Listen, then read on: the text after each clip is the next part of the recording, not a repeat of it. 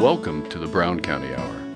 Coming to you from the legendary Hills of Brown, where the plum purple haze, the one nature herself drapes over the hills and hollers, inspires local characters, artists, and nature lovers. It's as though the hills themselves conspire to create a beauty and culture in the heart of Indiana. Sit for a spell and hear the music. Tall tales, true stories, and current goings-on. Brought to you by folks who still know how to sit by a fire in winter and swim buck naked in summer.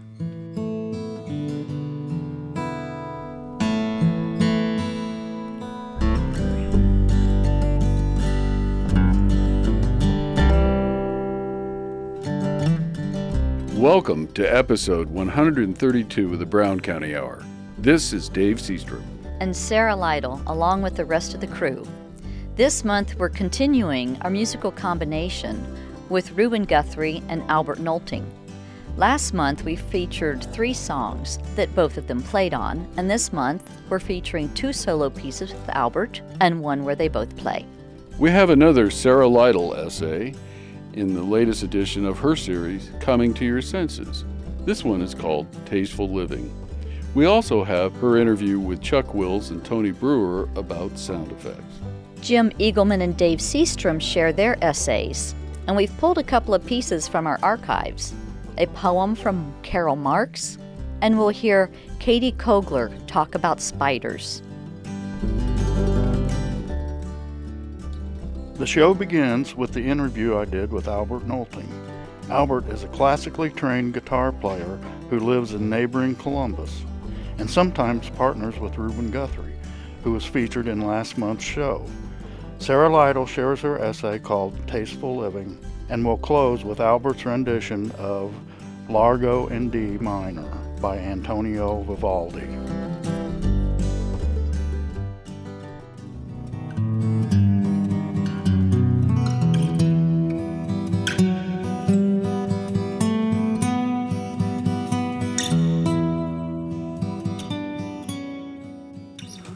Well, this is Rick Feddick, and we have an exciting evening here at our Brown County Hour studio.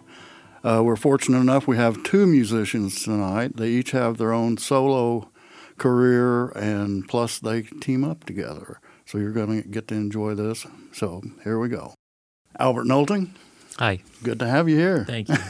Great to be here. Yeah, that was great work you did on that guitar. For you folks out there, he had all 10 digits moving at the same time.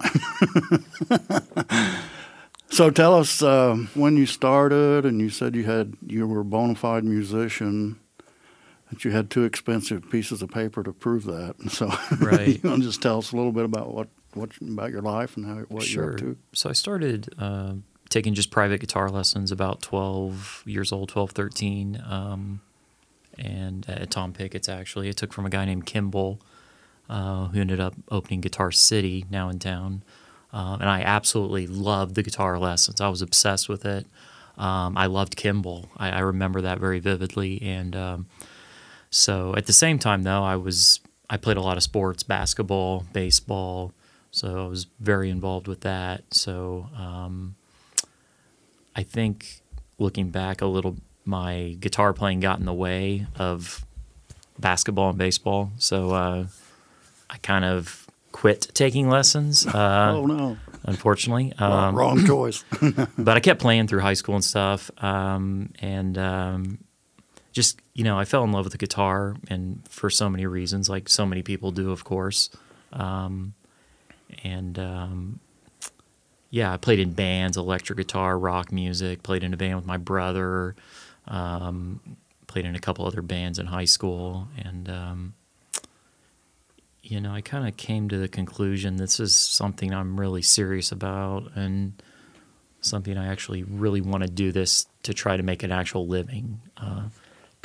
So you must have learned quite a bit early in your early career, studies. Yeah, and I started. So I remember about my sophomore, junior year of high school, I got very serious. I started taking AP Music Theory in high school as well, and I started taking private piano lessons again with Dr. Stephen Reen, who passed away, unfortunately, a few years ago. And then I started actually driving over to Bloomington to start taking classical guitar lessons again with a doctorate student who's now the director of admissions of the Jacobs School of Music. And so I just got really serious about it, very focused. Honestly, in high school, I really slacked off a lot in general. But a lot of distractions. A lot of distractions, yes. A lot of girlfriends, a lot of fun stuff I did. But yeah, I started taking private lessons over there. I remember driving every week over to Bloomington and just kind of getting obsessed with this classical guitar thing. I was really fascinated with the instrument and just the versatility of it and just just how it sounded, just almost like a mini orchestra, essentially. And so I knew if I studied it, it would really increase my skills and my knowledge of music. But yeah, I eventually decided, I stayed home a year. I went to college at home, transferred then you have to audition, of course. So I did audition into the Jacobs School of Music just to get into the school, of course. And I did get in. And that was an awesome moment. And so then I transferred my sophomore year to Bloomington and was over there for 4.5 years. I ended up getting 2 degrees. I wanted, essentially, in the beginning, I was a music education major. I thought I wanted to be a classroom music teacher, general elementary, but that kind of did not work out. And so I also began teaching private lessons as well in my senior year of high school. So I've always been teaching, even before I went to college to really study it. So I graduated, though, in 2008 with 2 degrees in music education and guitar. And, after that, I worked a couple horrible jobs to pay off my student loan debt, which was absolute misery. But at the same time, I was growing my teaching business where I had maybe 10, 15 students. And I probably did 20, 30 events after I graduated, doing weddings, events, dinners, things like that, but I eventually quit my day job. I paid off all my student loans, which was awesome. And so basically I have at the moment, a very strong teaching business. So I teach about close to 50 students right now weekly. So I have music your main income? Absolutely. Music is my main income. Mainly teaching. Yeah, mainly teaching, although I love to perform. I love to gig, honestly. I really do. Well, I said something to your dad one time, and he was talking about doing weddings and different kind of functions like that. Yes. They're a little more highbrow, shall we say? Yeah, right. Than for sure, at a local club or something. Yeah. So with the classical guitar, it appealed more to I've done maybe 100 weddings or so over the last 10, 15 years, kind of all over Indiana. But now I'm kind of just trying to branch out, meet people. I've always been sort of alone in this whole business. I don't, being freelance, self-employed, I'm not really in a band. It's always been solo for me. So I'm trying to reach out. I saw Ruben's gigging a lot, and I'm grateful he reached out to me. And so now we're doing some stuff. So, yeah. Well, I think when I met you, you were at Brown County Inn open mic night with one of your students. I think was the first, and you were there a couple times, and then you and Ruben played together in Columbus. Yes. So sounds great. And you did a great job. Always have every time I've heard you. So is there a way people can get a hold of you? Yeah, I'm on Facebook. I know it's kind of Instagram, TikTok. Most of my students are on TikTok now and Instagram. I'm becoming a dinosaur, I guess, because I'm teaching young kids. For private lessons, I teach guitar, electric guitar, rock guitar, acoustic guitar, classical guitar. I've even done jazz guitar. And I'm teaching piano now as well. So I studied secondary piano at IU because all music majors have to study piano regardless of what your main instrument is. So at the time I did not like that, but now coming out of it, it's become, a huge positive where I can teach beginning to intermediate piano to children, and it's a great instrument to start with. I teach a lot. I teach 7 days a week currently, so but again, I love to gig. I can't say it enough. I'm just I've gone through the stages of gigging. I found it to be a little more difficult to get people to pay you to play music, but I'm trying to get into that space again. Yeah. I really am, because it's such a high to get someone to pay you to play the guitar. Sure glad that you came in tonight. Thank you. And we appreciate everything, and you've done well, and we wish you luck. Thank you so much. Yeah.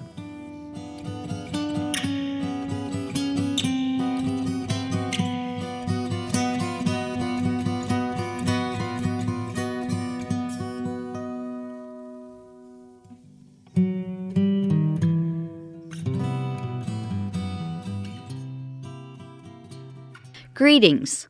This is part 4 of Coming to Our Senses, Tasteful Living.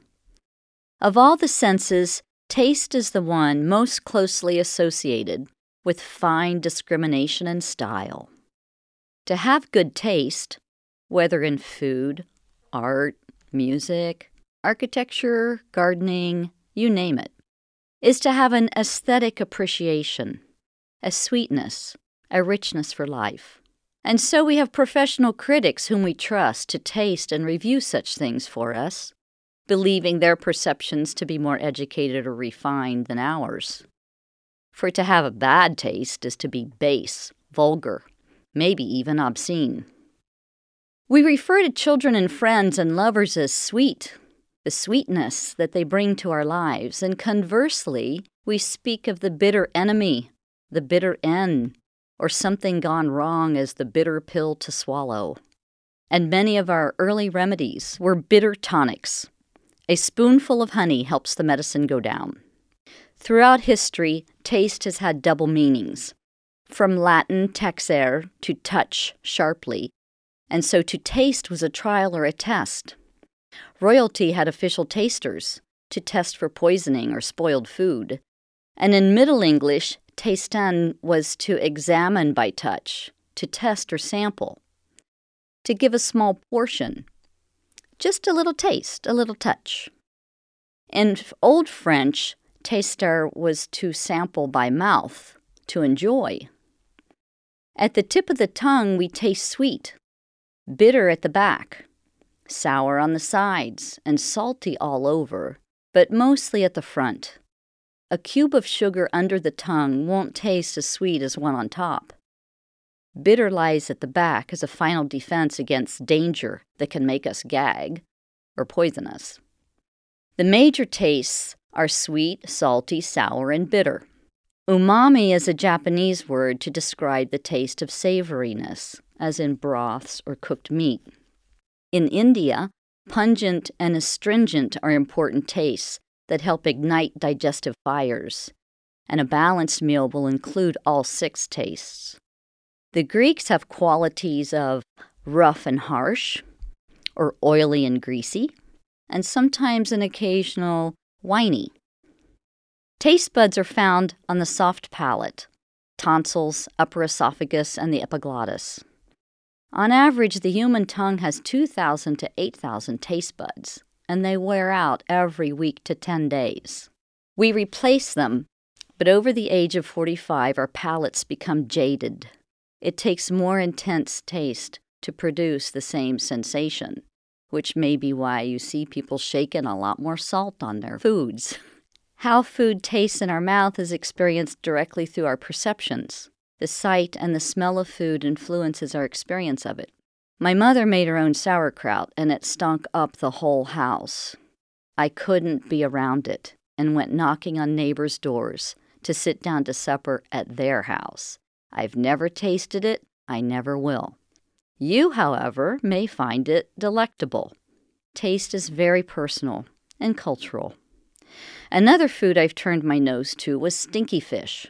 In Korea, I was encouraged to try this fish that has been buried with spices and herbs and left to ferment. Supposedly, you will live long and healthy by eating it.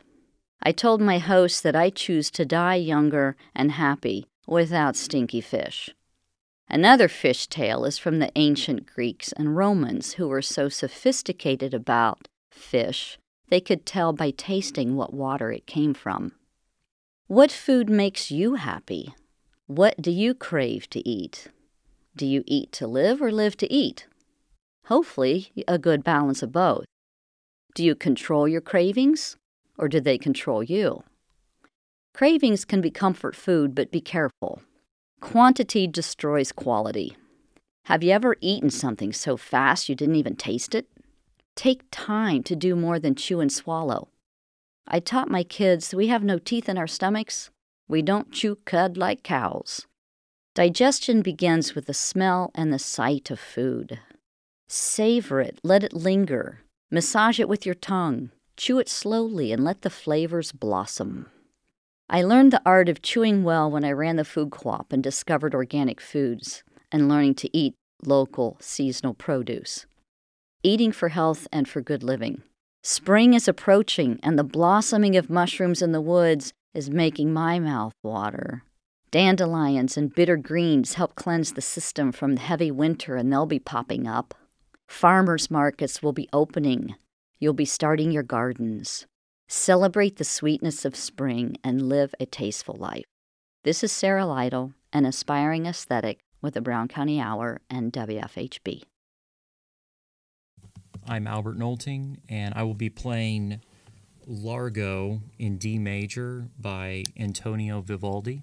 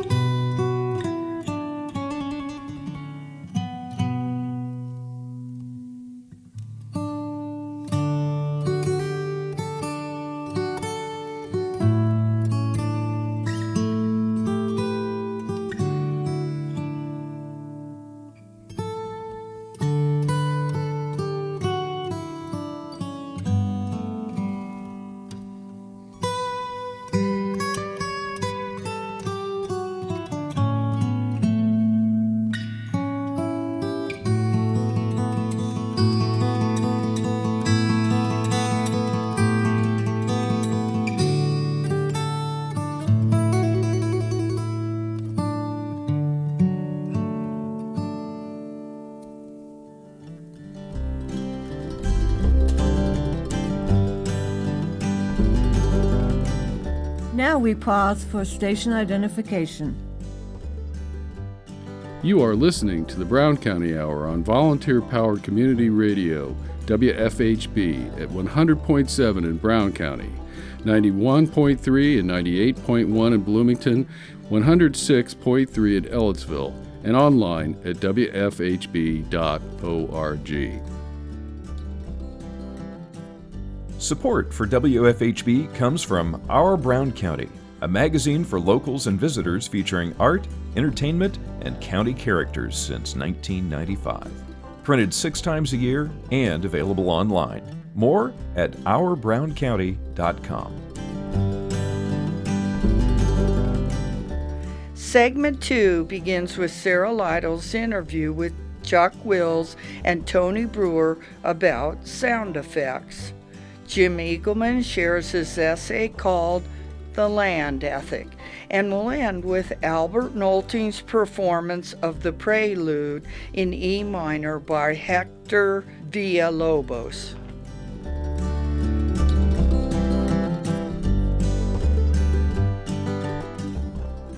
Hi, this is Sarah Lytle working outside the studio today. I'm at the Playhouse with Tony Brewer and Chuck Wills, the sound effects crew, and we're in their office, so to speak. In about an hour, the Maltese Falcon radio play will begin, and these guys are going to pull out the tricks and work their magic. So, tell us about the effects you'll be using tonight and who does what. Chuck, what do you do? Sure. Hi, Sarah. Thanks for having us. I do electronic effects. So everything that I have is pre-recorded, and it can be what's called underscores, which is music that goes behind the cast dialogue, along with different electronic sound effects. And for instance, you might hear the intro fanfare.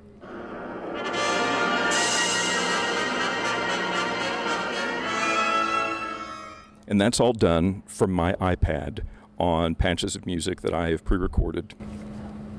Okay, so I was wondering about that. Do you go to a wiki site, or where do you get this stuff you pull off the internet? I scavenge the farthest reaches of the internet to find something appropriate, and when there isn't something appropriate, I mash it together out of bits and pieces. It's all part of being an audio engineer. Ah, it's all part of, putting it in the soup, right? Exactly. But I think what Tony does is really much more visually and auditorily interesting than the stuff I've got. So let's talk to Tony. Yeah, because this is old school stuff. It's like, I see doors, I see a hammer, I see a gun, I see a gong, I see some things I don't know what they do. So Tony, tell us about that. Sure. So thanks for having me. I'm a live sound effects artist, sometimes called a Foley artist. Typically Foley is the film term. You see that at the end of film credits, way down at the bottom. Foley recorder, Foley artist. That's the person that's watching the film on a screen in a studio, and then they're matching like footsteps, matching things that you see that weren't recorded during a scene for a film. Foley artists will get together with the filmmakers and perform it for the soundtrack. Live sound effects is the preferred radio term, but Foley's actually become a more common term, which is great because I don't have to explain who Jack Foley was to people anymore. This is a really simple play because it's a noir detective story, so it's mostly footsteps. That's just me. That's me with one foot doing footsteps. I've got my big sound effects door, and because it's Dashiell Hammett, there's lots of mixing of drinks. Oh, here comes the whiskey. There's the telephone.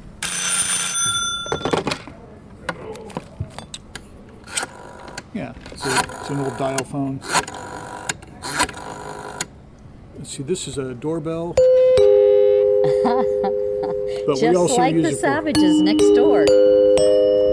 That's our 2-minute warning for when we go on stage. Mm-hmm. And because it's a bang bang shoot 'em up whodunit, there's also my replica 1911 Colt 45.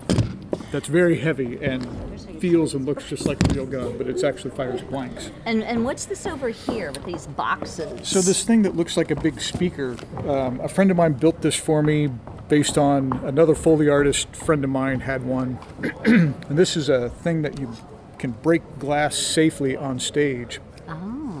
So it stands about 3.5 feet high. It kind of looks like a speaker. It's got mesh on the outside. On the inside, it's got several layers. There are shards of glass. Yeah, in there's several layers of window screen covering the sides, so it's open, but it's also enclosed, so the glass doesn't go flying. And then I've got a little piece of pane of glass that you put in the top.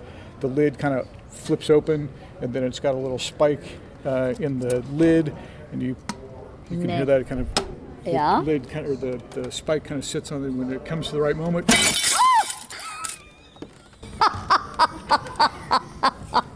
That's the magic. Yes, that is the magic. It was perfect. That's the intended reaction, by the way. That's what they're looking for. And of course, the Maltese Falcon. Oh, yes. It's all wrapped up though. It's in its. We can't let that out you yet. Can't see it yet. Can't let that out yet. Up, yeah. It'll spoil things. And I see a switchboard here that says scream, boo, applause on air. So this was, because we're doing this live in front of an audience, and it's in a theater, it's good to have some visuals. So people are going to be in costume. We do some things with lighting, and we also have a big light board. And I think we're only using the on air and the applause, but there's also a scream switch, which we've used for some horror things, and boo. Like I just now did. Whenever the villain shows. Yeah. You didn't even have to flip the switch. I just screamed when that glass broke. So I cue the audience at different points too. Yeah, you'd mentioned that this was a especially fun production for you to do, and is it because it is the noir style? It is, yeah. I mean, it's such a pure movie. I think it's considered one of the first film noirs. Things like Double Indemnity, and this is kind of the granddaddy. This is the first of its kind, and it's got the film anyway has Humphrey Bogart. Rich Fish is going to do a great Humphrey Bogart. He does a pretty good Humphrey Bogart, yeah. Yeah. Well, speaking of firsts, the first recorded sound was Big Ben in about 1890. So what was your first recorded sound? When you first got started? When I first started doing this back in the early 90s, actually working with Rich Fish on a thing called Hayward Sanitarium, which was a horror thriller, was actually a studio production. But we recorded a lot of stuff on location too. We actually used a stereo microphone, kind of like a movie camera, and recorded people out in actual settings, and then we'd come in and sweeten things in the studio. But the thing I remember the most was we did the voice of a possessed evil tree. A spirit had possessed an evil tree and was haunting this young boy during a storm. And so the way we did it was I used a vocoder, one of those old wah-wah things like Peter Frampton did, In the studio, we recorded branches beating against a window. So like this tree was beating against a window during a storm. And whenever the branch would hit, I would mouth the child's name, which was Jamie. So you would hear this tree scraping the window, but it would sound like the name Jamie. It was me whispering his name, but it was coming out as a scrape across a window pane. What a good way to creepy. Start. I can see how that got you hooked in. So Chuck, I'd like to just ask you, how did you get started with sound? Well, going way back to the 1980s, I got into multi-track recording back with cassette tapes.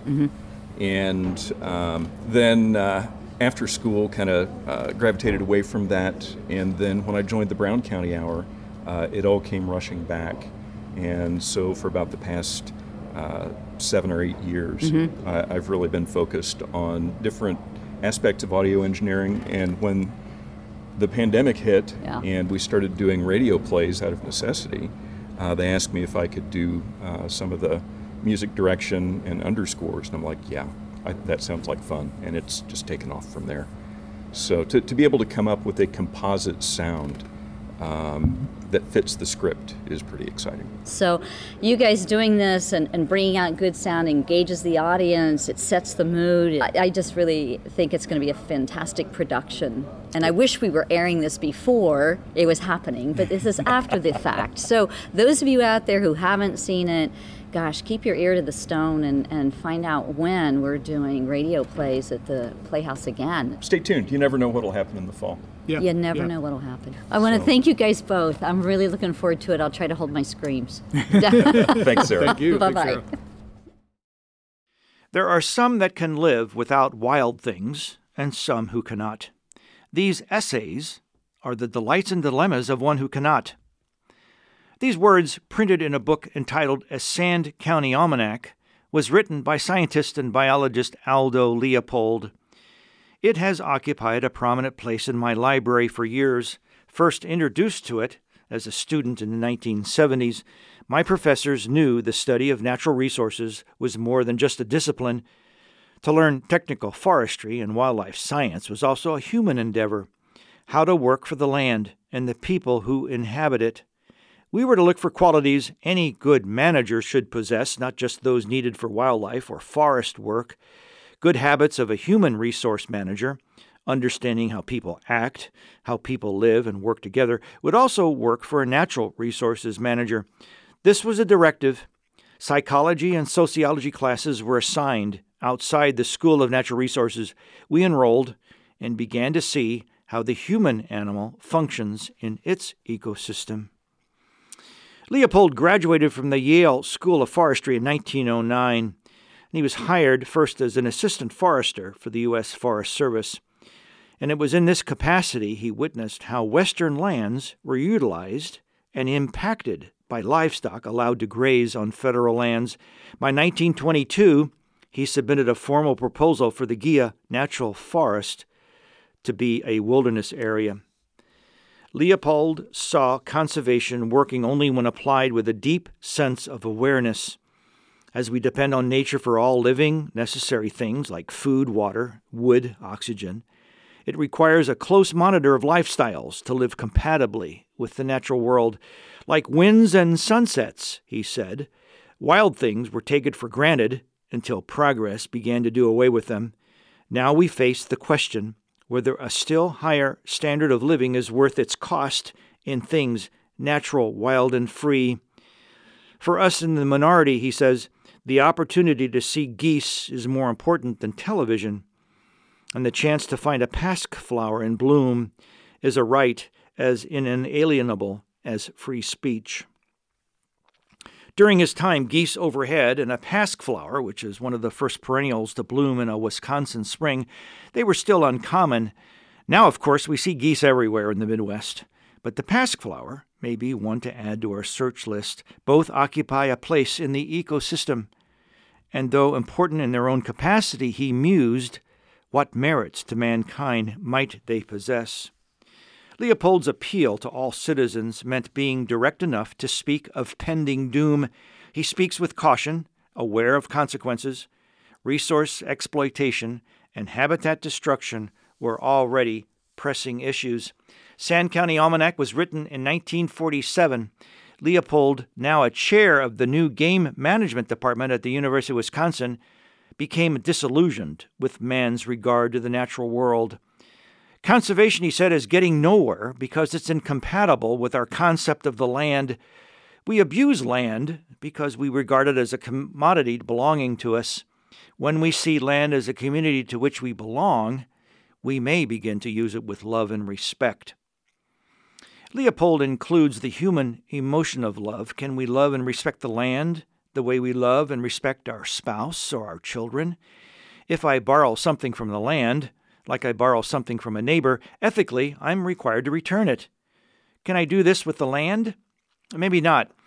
To borrow something implies it's returned, unmolested and unchanged. But development of land, it means it will never be returned to its original state. In Brown County, we are obliged to decide what land requires while meeting public need. How to encourage mankind's thoughtful existence with the earth, an ideal of ecologic consciousness evolved. He called it the land ethic, reflecting a conviction of an individual's responsibility for the health of the land.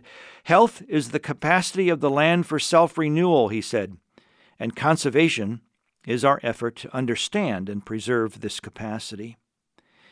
I've often wondered if my professors knew what impact Leopold had. Understanding man's existence with the natural world was an important lesson.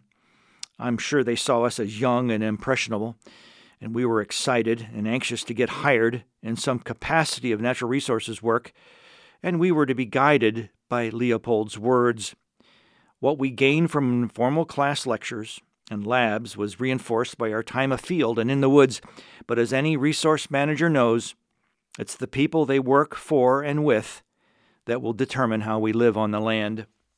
Nature Ramblings for WFHB, the Brown County Hour, and I'm Jim Eagleman. My name is Albert Nolting, and I will be playing Prelude in E minor by Hayter Villalobos.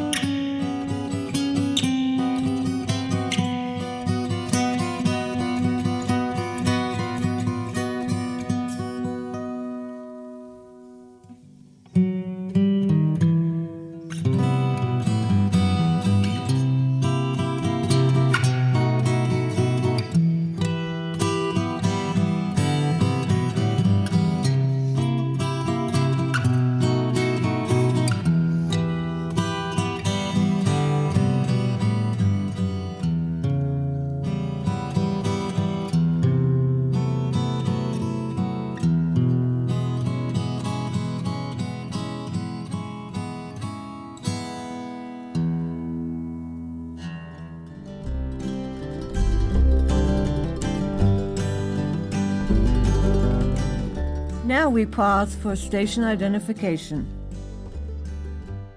You are listening to the Brown County Hour on volunteer-powered community radio, WFHB, at 100.7 in Brown County, 91.3 and 98.1 in Bloomington, 106.3 in Ellettsville, and online at wfhb.org.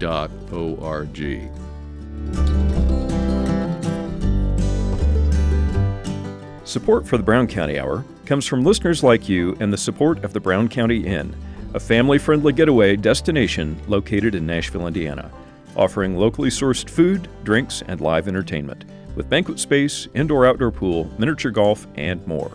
Information and booking available at browncountyin.com. We begun our final segment with two of our favorite pieces from the archives, a Carol Marks poem titled, I'm Not Writing Poems for a Year, and Katie Kogler's delightful piece about spiders.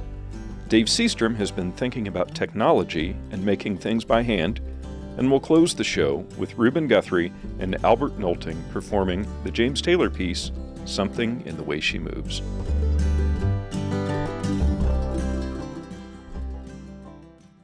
This is Carol Marks, and this poem is called On Not Writing Poems for a Year. I don't know why the self-amused spirit that sends poetry through me has been asleep or has been camping out on Browning Mountain or has gone to France for half a year or more, leaving me here, leaving me to my own devices, some of which, as devices go, are not working all that well. And it's going to take more than WD-40 and duct tape to fix them. My muse, if I have one, which at the moment I doubt, might be leaning up against a tall glass doorway at the Art Institute of Chicago, filing her nails and cracking her chewing gum. She is on the lam, maybe because I accused her once of being petty and affected and trite.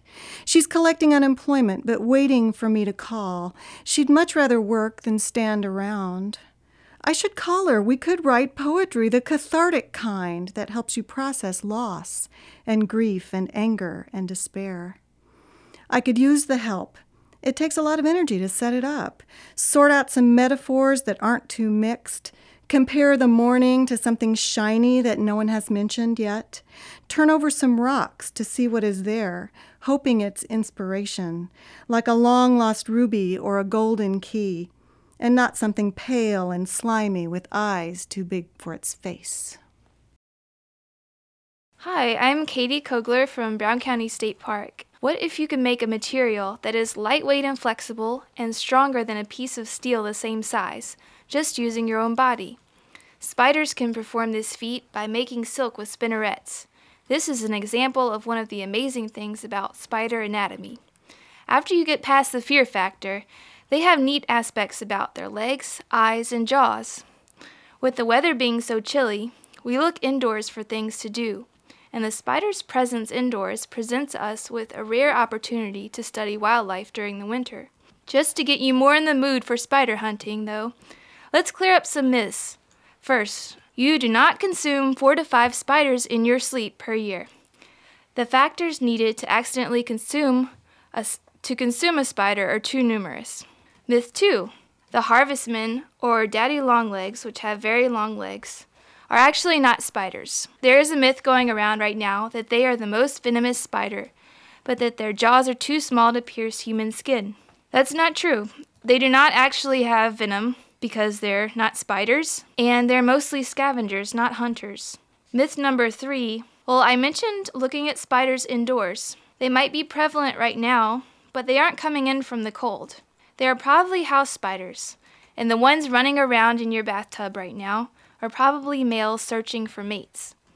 Since these spiders spend most of their life indoors, don't put them out in the cold. Every spider can make silk. They make silk from projections on the underside of their abdomen called spinnerets. Glands inside the spinnerets make a liquid, and when it flows out of the spinnerets and touches the air, the liquid hardens and spider silk forms.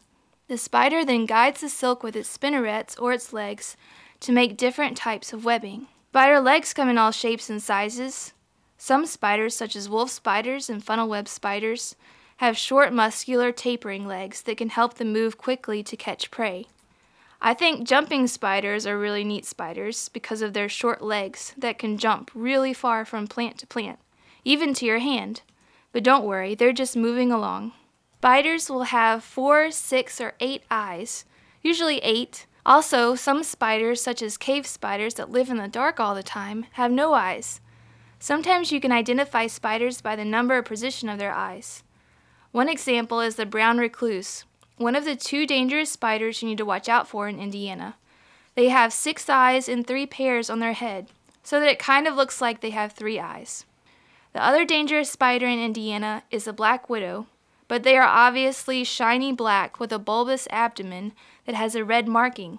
As for the way spiders eat, they use their jaws, and part of their jaws are their palps, which act as feelers for the spiders and also to help them eat. Palps are fun because they are a way to tell the difference between boy spiders and girl spiders. I bet you always wondered that whenever you saw a spider. The boys have bulbous palps on the ends, and the girls have skinny palps. Now that we've talked about spider silk, legs, and palps, and the venomous ones too, we know a lot about spiders, at least a lot more than others do. There are many more interesting facts about spiders you can learn from kids.nationalgeographic.com and your local library. I'm a big fan of libraries. Also, a great place to study spiders is right around your own home. With more watching and learning about spiders, you might find they are much more fascinating than scary. This has been Katie Kogler from Brown County State Park. From the early days of settlement, and long before when this land was occupied by Native Americans, every single object that was in daily use was made by hand. Brown County has a long tradition of make-do craftsmanship. Bohol oak rod baskets and old Alex Mullis splitting white oak roofing shakes with a froe are 2 examples that come to mind. We know about these craftsmen because Frank Hohenberger memorialized them in photographs, and the surviving Bohol baskets continue to be cherished collectibles. When I moved here in the mid-70s, there was, and still is, an active craftsperson community. This goes hand in hand with the painters who found their way here for the same reasons. The beauty and remoteness, combined with thousands of acres of regenerating forest land, speaks to those who want to make their own lives. And working with your hands is central to this idea. As an early member of the Brown County Craft Guild and Gallery, I had the good fortune to be inspired by some very creative people who were looking for a way to make a living by working with their hands. Many of us also shared the desire to build our own houses, and there are at least 5 examples of owner-built homes on Possum Trot alone. Throughout the county, there are dozens, if not 100 or more examples that can be found. Handmade goods are still very much a part of life in Brown County, and there are several examples of thriving businesses that make everything from homes to garments. There are weavers, potters, leather workers, stained glass makers, jewelers, timber framers, luthiers, and wood carvers, just to name a few. This list also includes sculptors and graphic artists of every stripe, all of whom ply their trades by working with their hands. In today's world, we have created a new approach to making the objects we interact with. It's called CAD CNC, or Computer-Aided Design and Manufacturing. Long ago and far away, I spent some time as a dental tech. My job was hand-carving wax models of teeth that were fitted into an articulated plaster mold of the patient's mouth. The mold was created by taking an impression with a 2-part elastic polymer product called Permalast that, with a high degree of accuracy, duplicated the prepared tooth. The plaster mold was mounted to a device that mimics the motion of the lower jaw or mandible, making it possible to replicate the chewing pattern of an individual patient to create a properly fitting and functioning crown or bridge dental repair. When the wax for the crown or bridge was completed, a finished tooth was produced by using the lost wax method to cast it in gold or other biocompatible metals. It is then fitted to the plaster model, polished, and sent to the dentist who made the final adjustments in the patient's mouth. My job title was waxer. There were others in our dental lab who packed powdered porcelain into a cast metal frame that fit the tooth being prepared, and then the porcelain was fired in a kiln and ground into shape. The tricky part of porcelain work was getting the color of the tooth correct. The above description is a modern variation of a very ancient practice. The reason I've described these practices of this trade in detail is because they are now obsolete. The other day, my wife Becky went to the dentist because she had a broken tooth that needed a crown. When she was in the chair, a series of digital pictures were taken of the prepared tooth and fed into a CAD CNC computer program that operates an apparatus that carves the crown out of a color-coded porcelain blank. 2 hours later, Becky had a perfectly fitted, color-matched crown that functions and looks exactly like a natural tooth.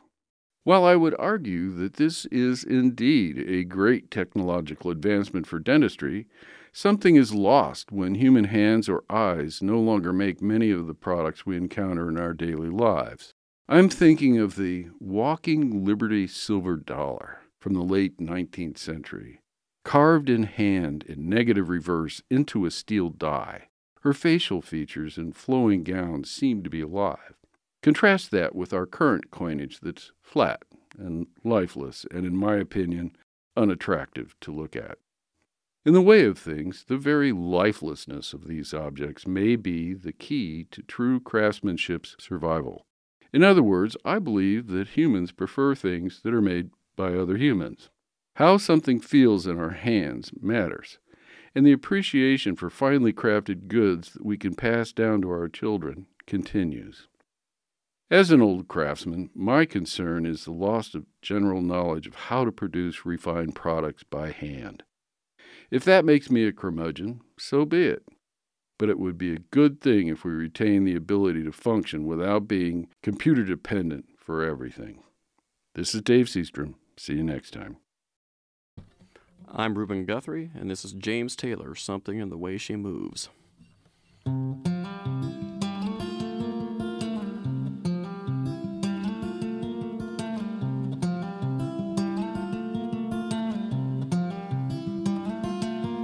There's something in the way she moves, looks my way and calls my name. It seems to leave this troubled world behind. And if I'm feeling down and blue and troubled by some foolish game, she always seems to make me change my mind. And I feel fine any time that she's around me now. She's around me now, almost all the time. And if I'm well, you can tell that she's been with me now. She's been with me now quite a long, long time, and I feel fine.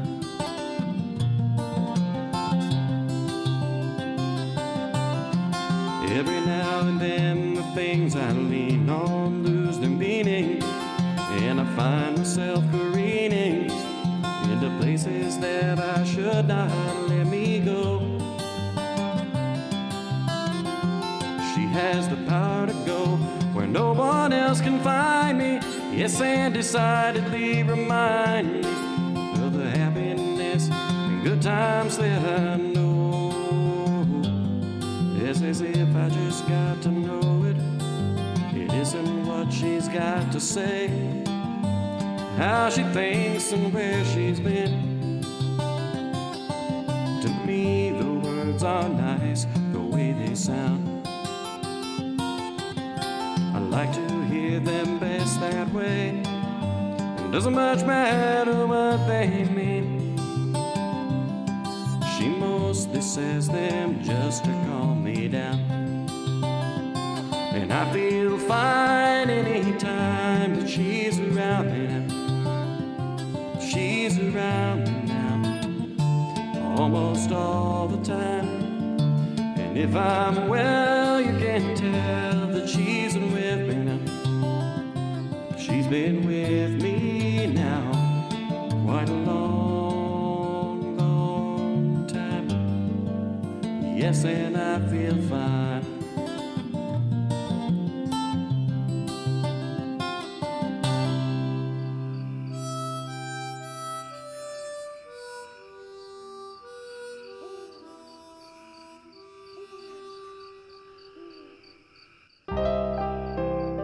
Thanks for tuning in to episode 132 of the Brown County Hour. This show was recorded in our studio at the History Center here in downtown Nashville and brought to you the first Sunday of every month at 9 a.m. and the following Wednesday at 6 p.m. and anytime online. Be sure to look for us on your favorite streaming services. The Brown County Hour is brought to you by a diverse group of folks who believe, now more than ever, the world is for everyone.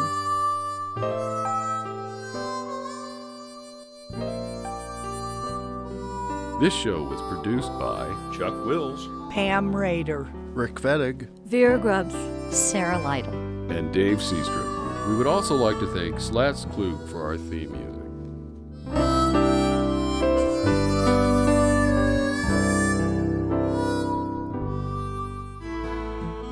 You have been listening to the Brown County Hour.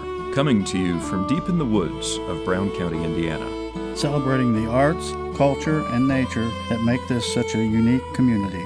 Visit us online at browncountyhour.com. The Brown County Hour is a production of WFHB. Volunteer-powered, listener-supported community radio for South Central Indiana. Take me back to my old Brown County home.